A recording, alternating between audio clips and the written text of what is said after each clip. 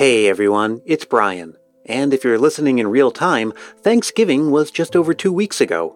Christmas Day is just over 2 weeks from now. That means we're halfway through Christmas of 2023, and boy is it flying right on by. I hope you're making the most of it.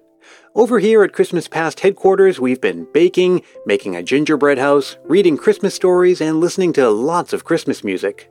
My son Dashiell really loves Deck the Hall this year, which he calls the La La La La La song.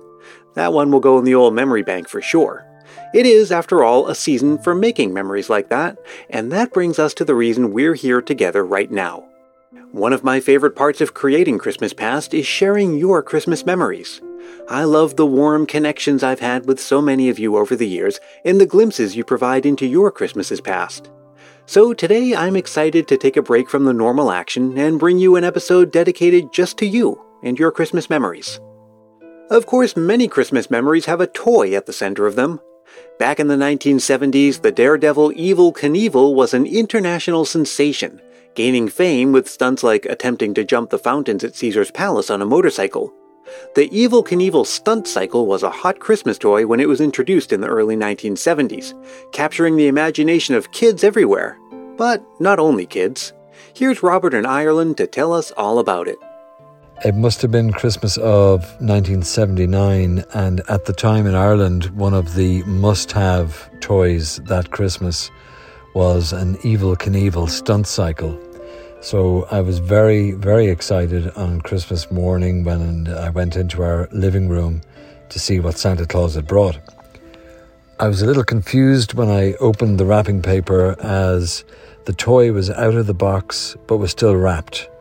And I asked my parents, did that seem strange that the toy was out of the box and what might have happened?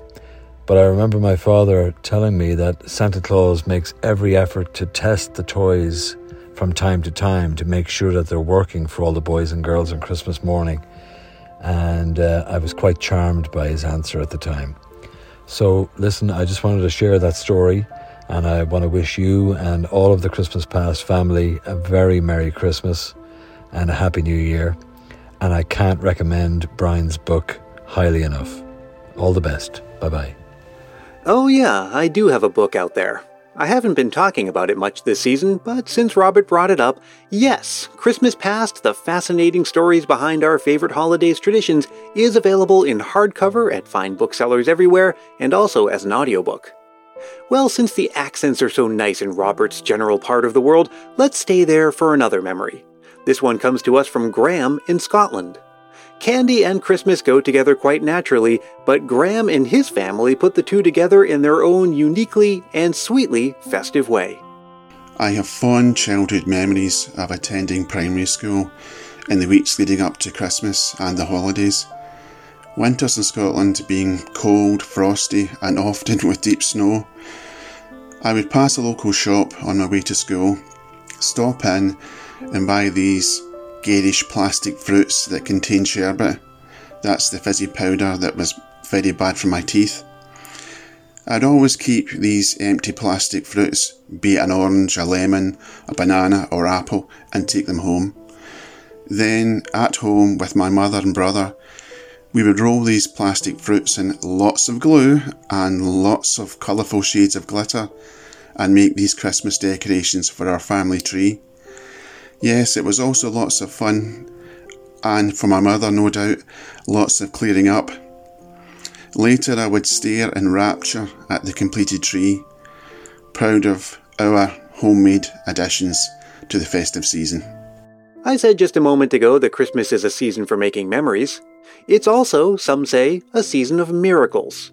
Or happy coincidences that feel like miracles. I'll let you decide, and I'll let McKenna tell the story.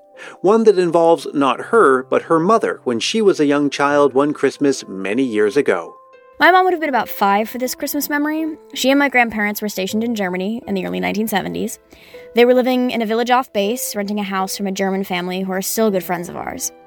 Christmas has always been really important to my grandmother, and she loves Santa Claus.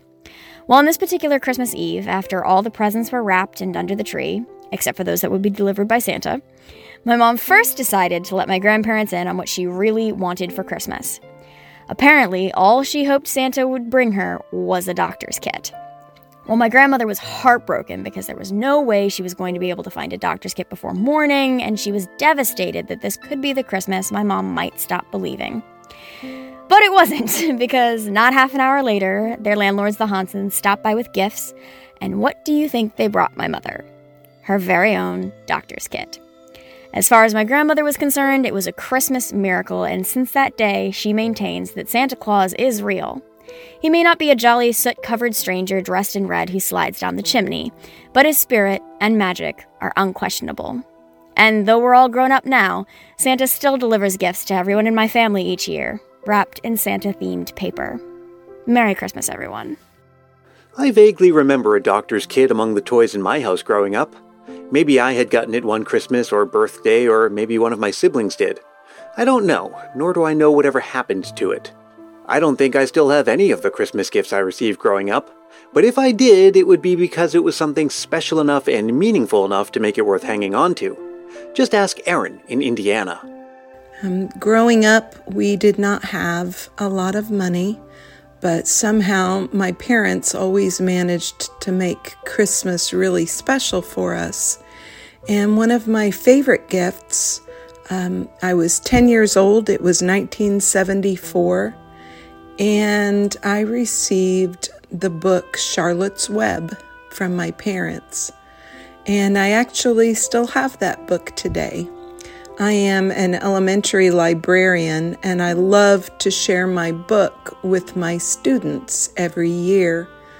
My daddy wrote a beautiful little message to me in it, and now my parents are both gone, and I treasure that book greatly.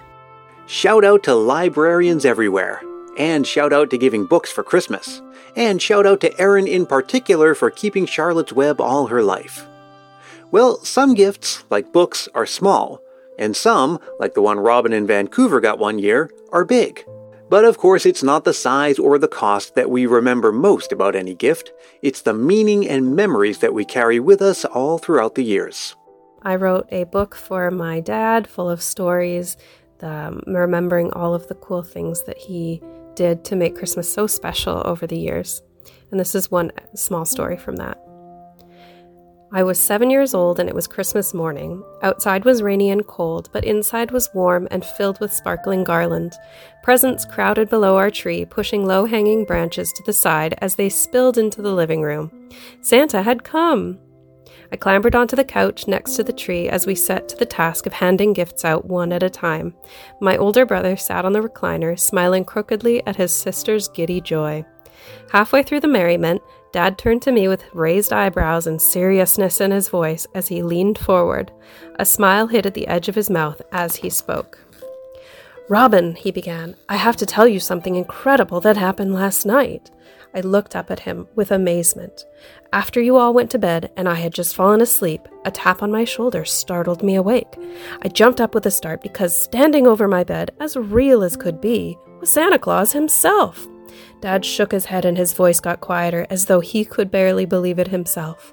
I was listening with wide eyes. I got up, trying not to wake Mom, and walked out into the hall. Santa turned to me and said, "I need your help. Follow me."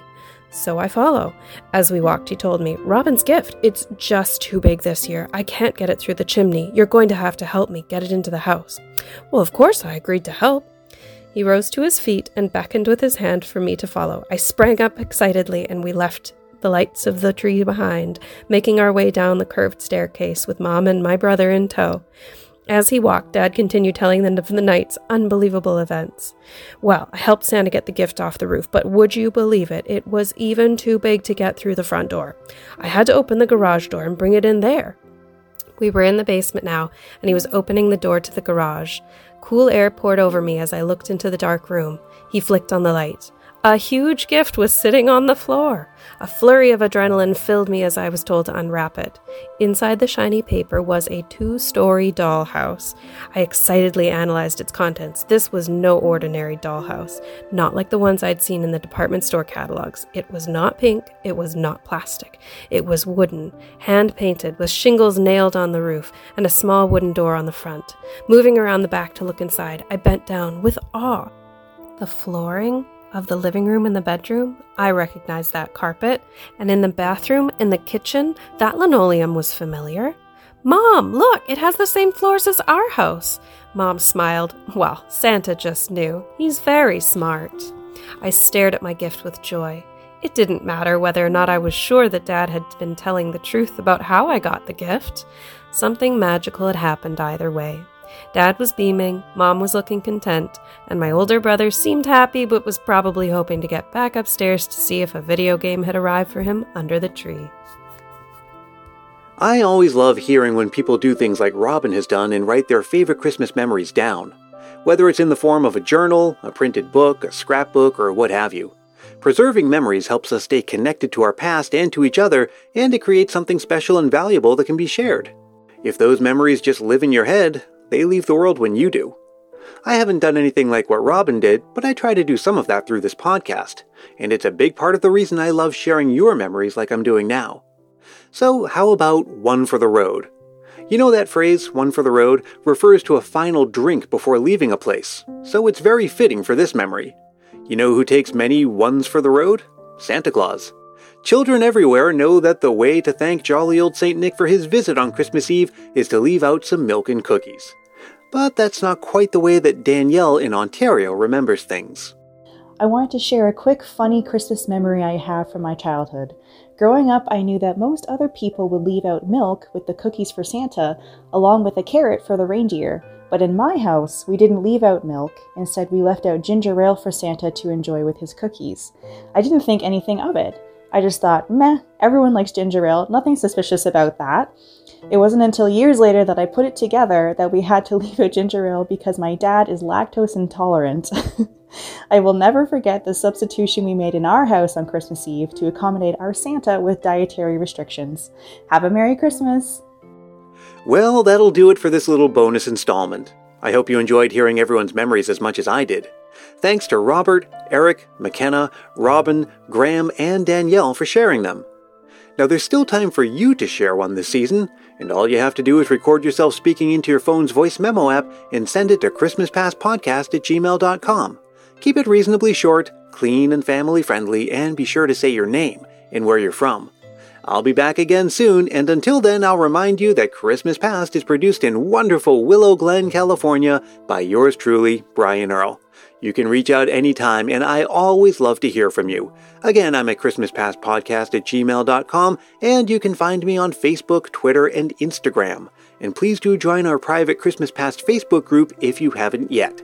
And hey, if you're really feeling the Christmas spirit, why not help more people discover the show? It's as simple as telling a friend about it or leaving a review on Apple Podcasts. If you do leave a review, I'll send you a Christmas Past sticker, and a handwritten Christmas card is my way of saying thanks. Reach out for details, and until we meet again, may your days be merry and bright.